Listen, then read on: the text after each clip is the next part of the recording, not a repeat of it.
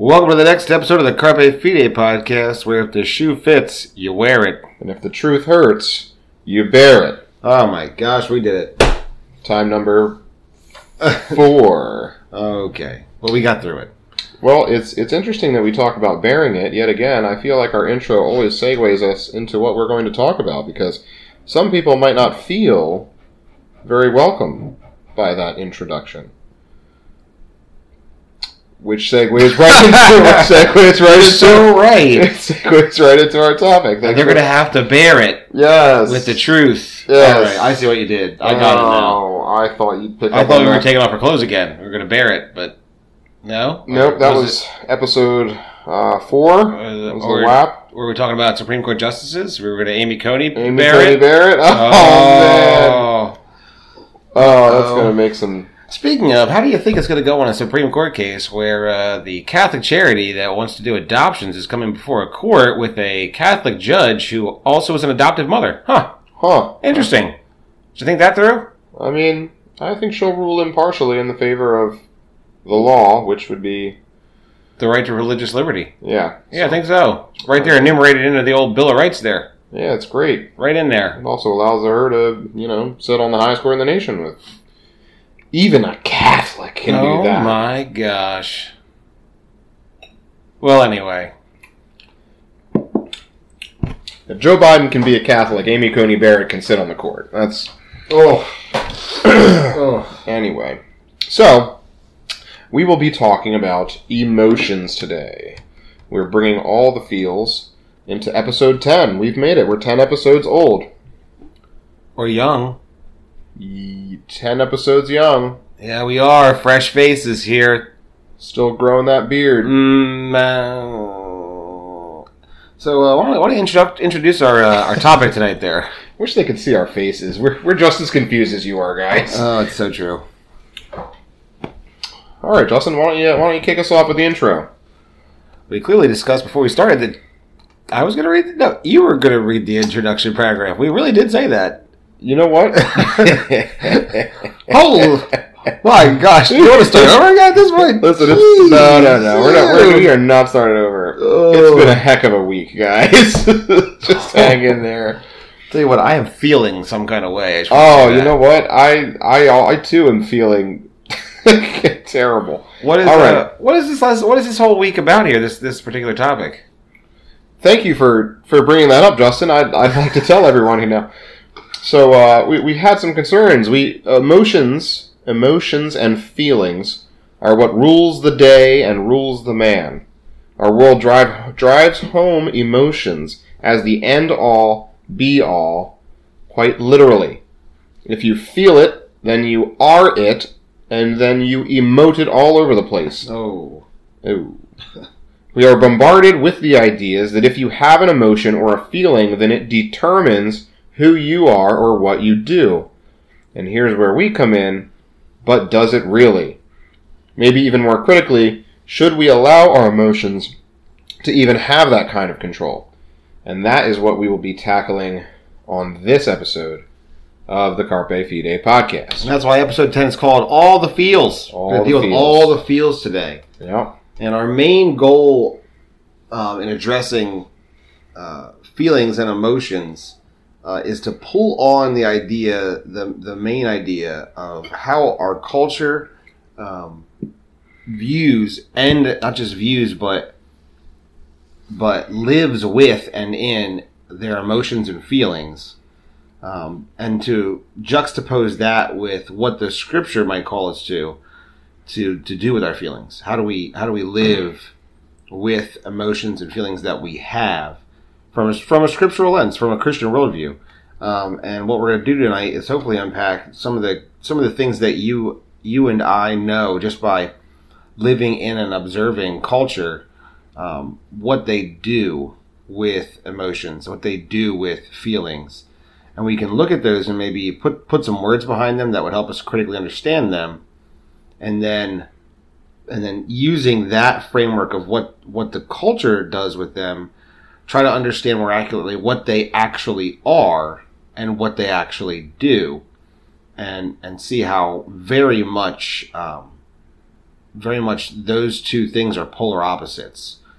The intention of emotions and feelings, as opposed to where they are placed in our culture today, they are two very, very different things. So our goal is to unpack that tonight in a as concise format as we can. We got a lot of good quotes to kind of center our thinking. Maybe quotes that can help us to encapsulate some of the ideas that we have tonight. We have good solid scripture, some scriptural principles that are really big, that I think help you whether you are someone who is a part of God's family, or whether you're someone who is just curious about these things. These biblical principles are true overall because God has created all and is in all, and therefore because God is sovereign over everything, when he tells us something, it works and it functions well. But when we use it outside of that structure, that's when things begin to break down. And one of the most clear places to see that in our culture is through feelings and emotions. Mm-hmm. So, I mean, I don't know if any of you have been emoted upon. You're just... It's very messy. You're just mindlessly, you're just having a regular day. You're going about things. You're just, making a culturally relevant post on Facebook, and then boom, you get slapped in the face with caps locks and emojis, comments, and that all too awkward every other cap letter. Yes. They call that the SpongeBob meme letters. Yes, it's very, very. I don't know. I find that jarring of all the things. It has its context. Usually, when you're making fun of people that use that, it's really the main. When you go alpha on a beta, kind of a thing. When you go alpha on a beta, that's exactly right. It's the perfect context. Thank you. All right. I always thought when I use those two appropriately, those two words. Anyway. But anyway, but we do see this, and I think a lot of rational people, I think a lot of Christians who should be basing their arguments and their worldview upon what is true, a solid foundation, do get frustrated by people who have fallen into the trap of what we will call emotionalism. The idea that the emotions are what are the mechanism by which we experience truth. And the reason that you get frustrated is because emotions to an emotionalist person are their own truth, but because it is their own truth, it is also wildly subjective. There's no true north that both of you can use as a common frame of reference to actually start your argument from, or start your discussion from. When I say argument, I don't mean, using the SpongeBob every other cap letter. I mean, starting your discussion, laying out your points. If you both can't have the same frame of reference, you both won't be able to end up at the same place. So, one really interesting illustration, and I'm going to reference this a lot, and I'll put it in the notes. We've got a couple resources for you.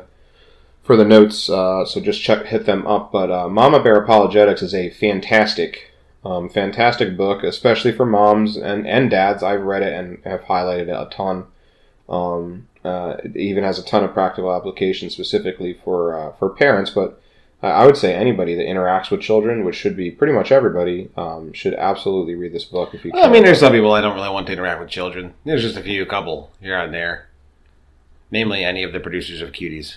Oh, yeah. Oh. I was thinking, people trying to get elected into high office. But I mean... honestly, all of them. Lots of them, too. But we're just digressing. But yes, Mama Bear Apologetics is a fantastic resource, and they devote a whole chapter to emotionalism, and they use a helpful illustration in a compass. So... if you have a compass that's not pointing north, the calibration's not correct. You're not going to end up where you need to go. And one of their quotes was that too many people determine truth by their emotions, but they've not bothered to calibrate their emotional compasses. And that's the long and short of it. When you're trying to enter a discussion with an emotionalist person, you're both aiming at different norths, and there is no commonality because it is so subjective, which is just a brainchild of the postmodern view of truth being so relative that it's impossible to know, essentially. Any thoughts on that, Justin? Am I describing the problem of emotionalism well enough? You're describing it very well. I often use, and I think we had this. It's on here later on, but emotions, as you're describing them, they can own. And initially when you also use the word subjective, that kind of triggered something in me too. Emotionally triggered? I was emotionally triggered. I felt some kind of way about it when you said the word subjective in relation to emotions, because it was someone's truth, but that makes it subjective. It's problematic because almost all the time emotions have a subjective context to them, right? But the question is ultimately, what do we do with emotions? And that brings us into a more objective way of talking about them, a concrete way of talking about them. But emotions in and of themselves tend to be very subjective. It's almost part and parcel of what they are. And so one of the things that I always say, if I've ever seen me interact with someone on Facebook, or if you've ever asked me a question about emotions, is that emotions, they can be, and some might say they always are, but I like to say that they can be indicative, but that does not make them determinative. They can indicate something, but they do not determine something. Another resource we'll link in it's an article off of a website called desiringgod.org, which is run by the author of our most recent podcast, the author of the article that we did an analysis on, John Piper. It's actually he's kind of the driving force behind desiringgod.org, and it's a great resource. And we said that repeatedly, that the guy, we disagreed with the positions of his argument, but does not make him a poor biblical expositor, rather a good biblical teacher that we have appreciated over the years. And one of the staff writers that actually helps to run Desiring God, John Bloom, has a good article on emotions, and he says it this way: God designed your emotions to be gauges, not guides. They're gauges. Gauges indicate to us something that is going on, but they're not guides. They don't actually determine or direct where you go. And that's the big difference, I think, when we're looking at our culture and trying to understand. They have taken the idea of an emotion, and it's not just something that can indicate. Rather, it is something that is its driving determinative force nowadays. Which brings us to another wonderful quote from the Mama Bear Apologetics book, which is, they state it like this. It says, emotions are like toddlers. They're fun, but you would never want to put one in charge. Mm-hmm. And that's what the emotionalist does. The emotionalist puts the emotions in the driver's seat and literally shapes how they view reality through their emotions, which is wildly unwise. Yeah, it can actually. It just actually. I'm trying to think of a therapeutic word. I think unwise is probably the most it becomes very detrimental, really, and that's the kicker. That's why it's so important to unpack and think about what are feelings, and what are emotions, and what do we do with them. Yeah. So with that, we can dive into some scriptures to kind of frame the discussion from here. One that I know. I had wanted to bring into the discussion when we were talking about this a couple weeks ago. The first thing that my mind came to was Romans 12:2, which states, "Do not be conformed to this age, but be transformed by the renewing of your mind, so that you may discern what is the good, pleasing, and perfect will of God." So in this verse, we have our true north, what is good, pleasing, and the perfect will of God. That is what we are aiming for. And it clearly states that our mind, how we process things, how we view things, needs to be transformed and renewed. Or we, rather, need to be transformed, and our minds need to be renewed. We need to be able to check who is in the driver's seat and evaluate that and make sure we have a good pilot as we try to discern what the will of God is for us and how we are to live. So that was one of my passages that I really wanted to kind of put forth into this discussion. Justin, you got a couple over there. Well, I think one of the pivotal actions that is called upon, particularly for the church, is this concept of being sober-minded. It's a qualification for leadership in the church to be sober-minded, and it is used throughout the New Testament, particularly in the epistles, the letters, to remind us that we should be thinking in a way that is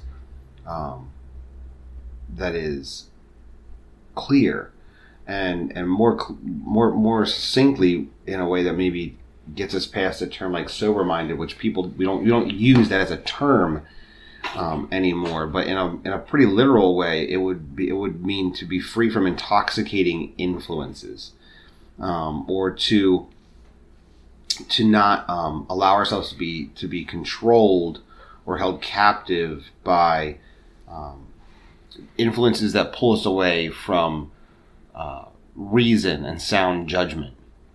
And that concept scripturally, which is found all over the place, 1 Peter 4:7, 5:8, Titus 2:2, particularly 2 Timothy 4:5, where Paul is exhorting Timothy to be sober-minded, endure suffering, and do the work of an evangelist, fulfill your ministry. Paul is imploring Timothy, as he has left Timothy at Ephesus to establish the church there, and he's imploring him that the first thing he must be is sober-minded. He must be free from letting outside influences or even internal influences grab a hold of him and pull him away from what is reasonable and sound judgment. And scripturally, that call is to focus us in many ways, like your passage from Romans, even more so, drawing us to the concept of thinking on the appropriate things. And so emotions actually come into contrast, although we would think of them as things that we feel and emote. It draws in contrast to another aspect of our consciousness, and that is thinking intently and reasoning. Those things they oftentimes are on two sides of the scale, which is why understanding emotions as indicative versus determinative is important, because we are not controlled. And I know in the chapter in Mama Bears, it's one of the things that they're trying to impress upon us, is that we're not controlled by our emotions, because we have been created to be rational, right, and to have a will, so that we can make determination there. Mm-hmm. And that doesn't come from our emotions, rather that comes from thinking intently on things, and that can include our emotions. That's why fear can be very reasonable and helpful, and it can have great effect for positive change. It can help to keep people alive in dangerous situations. It can also inhibit you from life-giving opportunities. Fear can be completely irrational, and irrational fear can paralyze us from doing some of the most important things that we might need to do or might be life-giving for us. Particularly anytime change is brought to bear, there's a fear that creeps in, whether at times rationally and at times completely irrationally, because you know what? We don't know what's going to happen. At any time a human being enters a situation in which they do not know what's going to happen, emotions become a big variable in what the actions are, but they don't determine what we are to do. Yeah, just think about how different the world would be if people allowed their emotions to determine their actions. So, for instance, like George Washington Carver, had he been gripped with fear in a negative way, we would never know peanut butter. That's what I was thinking. I knew that's exactly what you were thinking. No, but in all seriousness, I kept thinking, like, wait, the guy that did Peanuts? That's the Peanut Man. Although what he did for agriculture was absolutely astounding. See?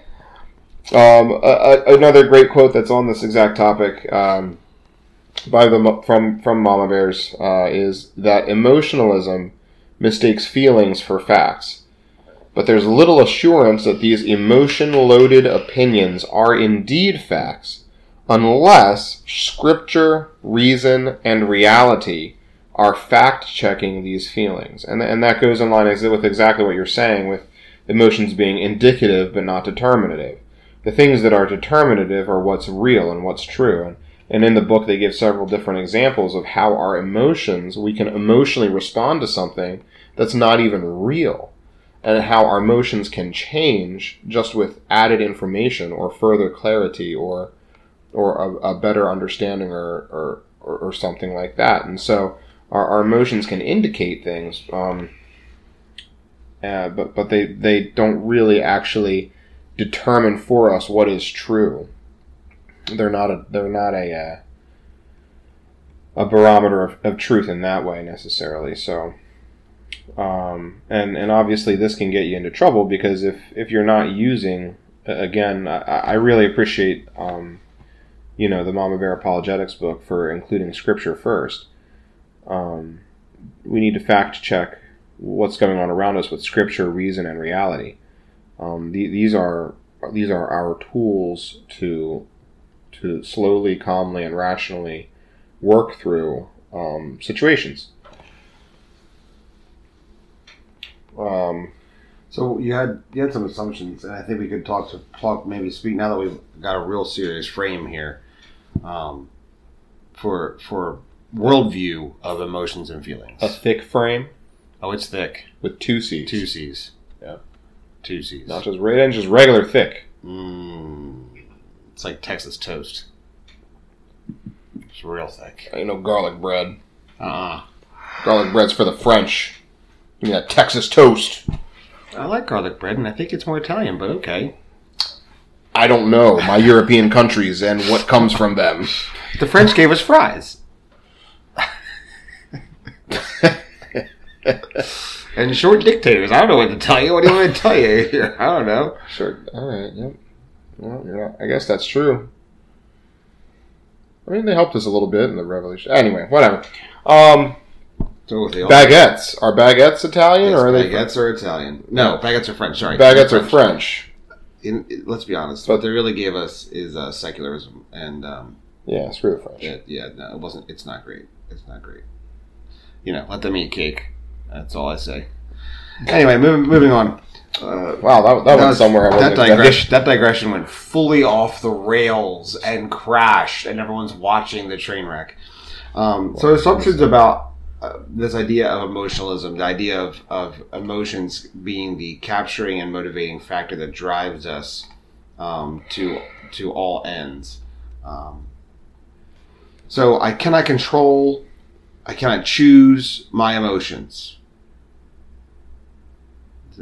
That's one of the things our world might think, right?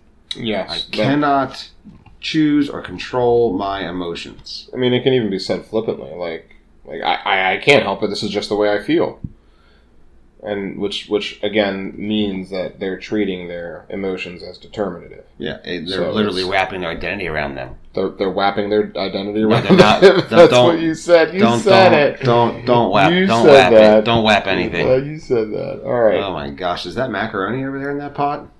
Oh. So when you hear a phrase like "that's so just funny. The way I am," we often ascribe that to, or even you let that be an excuse for someone who is belligerent or asinine or angry or abusive or just lazy, or that's just the way they are. Name the sin. It's just the way they are. Name the sin. And we're letting them be completely controlled and defined by whatever their emotions or feelings are, generally speaking, and and making it being their determinative factor, and that's just not true. Mm-hmm. It's a lie. Right. It's a false assumption. Additionally, something like the fact that negative emotions are harmful, and so in here I feel like we're putting in things like poor self-image or low self-esteem. Where we're wrapping in that kind of a concept into this particular point. Negative emotions are harmful. I kind of thought that what they were talking about is things like anger or hatred being like being exclusively wrong as a negative emotion. So you need to be fluffy and upbeat and loving. But I mean, you already illustrated for us that fear can actually be an intensely good thing. God has given us that response as a mechanism for, honestly, preservation of life. I mean, he even says the fear of the Lord is the beginning of wisdom, and all that's wrapped up in that concept. So, I mean, negative emotions are harmful. We are to hate injustice. We are to hate, unlawful wrongdoings. We're to hate sin. Ooh. We're to hate all things that oppose God and His holiness. Right. Hate them. Kill them. Mortify them. And I mean, so not even negative emotions. Tyranny. You're to hate tyranny. Hate tyranny. Yeah. That's the beginning of the French. I mean, hate the French. No. Oh. We are sorry to our huge international listenership base. Yes, we have a large French base. And this is not where we intended to go, and I'm not with him. We're going to lose all of our European listeners. Oh, man. Already attacked secularism. Goodness gracious. So anyway, negative emotions can actually be very helpful. They're not inherently harmful. The reality of the sentence is you could say any emotions, any feelings can be harmful, right? Especially when they are the determinative and governing force of your life or of your identity. That's living in a lie. Yeah.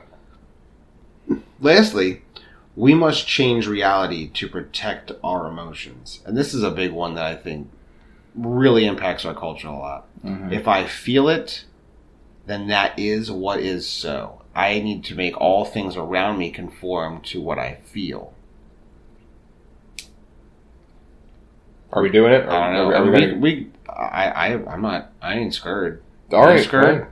So when your 6 or 7 year old pretends or says, "Mommy, I feel like a girl," that's and they're a boy. And they're a boy. Oh, okay. That's a clarifying question. Unlike what Joe Biden might encourage you to do, you should not mutilate their bodies with hormones or, start buying them dresses. You fact check that emotion through scripture, reason, and reality to rein in that. You don't let your emotions dictate reality. You let reality steer your emotions toward the truth. So, I mean, those types of big cultural points is exactly where my mind went in this scenario. I think there are others, unless you want to comment any more on the idea of transgenderism or other deviant sexual sins. No, it's not even that I don't inherently like. There's something inherent. There's something we can say safely. Like, there's a reality in which, and it is true, right, that there are mental disorders that function as emotions gone wild, in essence, and we don't ignore that or belittle that. For someone who might struggle with something like gender dysphoria, that's a very real emotional psychological issue that needs to be combated, but you're not going to be combating it by affirming it. Rather, you combat it by lovingly steering it towards the truth, loving it, guiding it towards the reality, rather than letting that thing become the determining factor of someone in opposition to all available evidence. That's not caring and loving, and I'm called to be caring and loving. And so I want to speak and live and act in a way that is caring and loving. I'm not going to demean them. I'm going to love them and try to bring them into a reality that conforms with truth. That's important. It drives me to this weird. This is going to be a weird movie reference, but there's a real old movie. This is an all black and white movie. It's called Arsenic and Old Lace. Arsenic and Old Lace, and it's a comedy. It's very funny. Cary Grant, one of the great old film stars in it, and it basically is Cary Grant and his. Cary Grant basically develops. I forget exactly how it works. I believe it's his fiance has a couple of relatives, and this is like during the whole planning of the marriage thing, and he meets them, and it's these two aunts that live in the same house. There's an uncle, and basically the aunts have actually killed men and buried them in the basement. But they're super sweet and nice, and they think they're doing good work, right? That's the frame of the movie. Funny movie. You should go out and watch it. 1944. I'm sure you can find it somewhere on the YouTubes. But the uncle that lives with them thinks he's Theodore Roosevelt. He dresses like Theodore Roosevelt and acts like Theodore. This is Rough Riders Theodore Roosevelt, right? And in that, all available reality tells us you are not Theodore Roosevelt. But they continue to perpetuate the reality that he's Theodore Roosevelt around him. Despite that just being what he thinks and feels, it's not true. Is that the movie where he runs around and just goes, "Charge!" Yes. And he says, "Bully on, bully, bully, bully on, bully on." And he says, "Charge!" Like he's taking the hill. That was so... that's what it brings to mind. It's not true, and the available evidence, reality around us dictates so.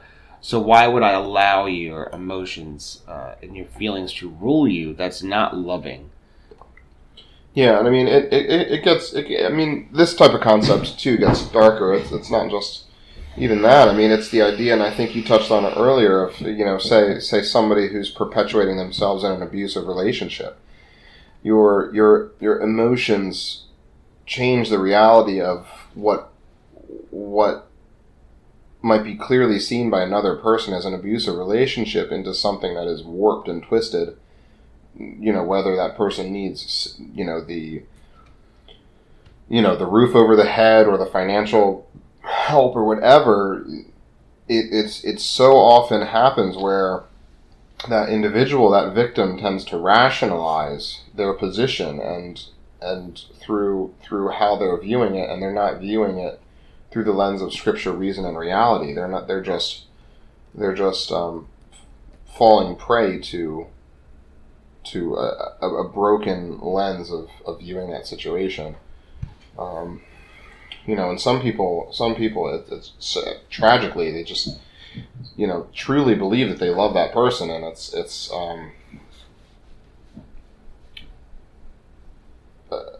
a debilitating. You don't say a debilitating scenario. I'm trying to think of the right words because I want to be, I want to be kind in my. As someone himself has stumbled over words this evening, I probably should not be casting any stones here.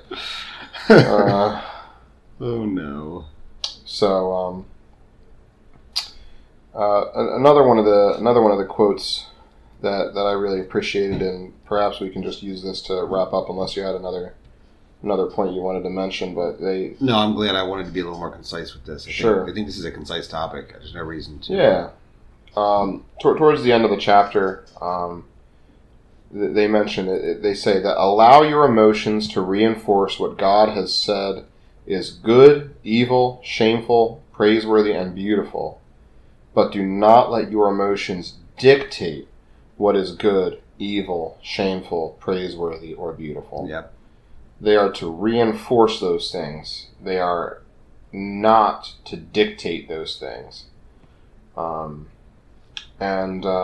Satan is fully aware of how flawed we are, about how easily manipulated we are, and will use our emotions to distract us and lead us down terribly destructive paths away from God if we do not discipline our emotions. They say in the book, like our physical bodies, emotions need to be shaped by discipline. Otherwise, they're not a pretty sight. which I thought was funny. It's so true. Well, tongue in cheek there. So yeah, we are easily swayed. We are a fickle people, and if we are not actively training up our emotions toward the true north of God and reality and reason, then we are missing the mark, and we're not seeing things clearly. Yes, amen. I think if we can begin to in each of our own individual lives and in loving the people around us, begin to stop and pause and ask good questions about what we're feeling and what our emotions are doing, we can pull them back from the determinative and bring them into that area where they're just a gauge. They're just a gauge. I'm feeling uneasy about this, but why? Is this uneasy that feeling that I'm having? Is that determine me not doing or doing something? Or is that there to help me see maybe I should be? What is the decision that I'm making? How am I approaching this situation?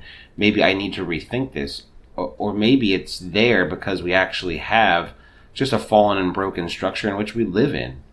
And sin is a part of us, and our emotions are weaved into our sinful nature. And if that is the case, then it's very possible that my emotions could simply be dictating to me a worry of the unknown and freezing me in place from pushing forward the way I need to. We need to bring them into reality. We need to evaluate them. We need to let them actually be the gauges that they are, right? Not determining, not guiding us, but rather gauging. And then we bring that into and under the truth. And once the truth is established in us, we can these emotions can flourish. Christians aren't to be these. Christians are supposed to be the most hedonistic of all. We should be able to find pleasure in this world in ways no one else can. And so if you're in Christ, that is your call, right? And if you are out of Christ, the pleasure you can seek from this world can only be temporary. It can't be connected to the eternal. And so for me, as someone, I want to bring my emotions under the truth that I know, because they flourish there. They fulfill their purpose there, rather than living outside of that and letting them dictate what I do. They're not imperatives. They're not commands, right? And since they are not, we have to reevaluate what we're doing with our emotions. Mm-hmm. And if we can get that base level of, okay, I'm really afraid right now. What does that mean, right? I am super excited about this opportunity. Wait a second, what does that mean? Let me pull that back. Rather than letting our emotions stop us from doing what maybe we should be doing, or emotions pushing us to do something that we should not be doing. Mm-hmm. And that brings them into the best light, where they can literally be just wonderful and joyful. Yeah, clarifying tools. Mm-hmm. Helpful tools. Yep. Sharpened, ready to be used for the right reason. Right. So in that we can lean on those that we trust to talk through our emotions. We can lean on the Word of God as an ultimate source of truth to filter our emotions through reality. These are wonderful tools that are at our disposal to help us to evaluate our emotions, because we were created with community in mind by a triune God. So there you go. That's that. That's what we think about that. That's how we feel about that. Got all kinds of feelings. Nah, I'm just kidding. Yours was better. Dude, don't emote all over the microphone. Oh, jeez, gotta have to sanitize that thing. Ew. Got into the speaker holes. Yeah, there's no getting it out of the speaker. Once it's in there, it's like spilling soda on your keyboard. It's just unrecoverable. So true. So with this complete digression yet again, I think we're going to leave this this out there. Hopefully you can find this helpful. Feel free to push back in the comments on any of the socials, or if any of us share this, or if a friend shares it, or whatever, wherever it's shared. feel free to push back on that or think through that. We'd love to talk. I think this is a really practical thing, especially given the fact that we're in a very contentious, as we record this, a very contentious election time, and a lot of people are worried. And emotions and feelings are running high and are becoming very determinative. We need to not let that happen. That's not what they are for. So there's one way to talk about it. We're in the midst of this global pandemic that's also a global pandemic of tyranny. So, I mean, there's just lots of things where emotions can creep in. They can creep in and become controlled. We need to work through these things in ways that actually bring about truth and establish reason, ultimately helping us to be sober-minded, not controlled and moved by swaying passions, but controlled instead by objective measures. Having said that, amen. Yeah, having said that, this is the end of this Carpe Fide podcast. And as always, seize the faith.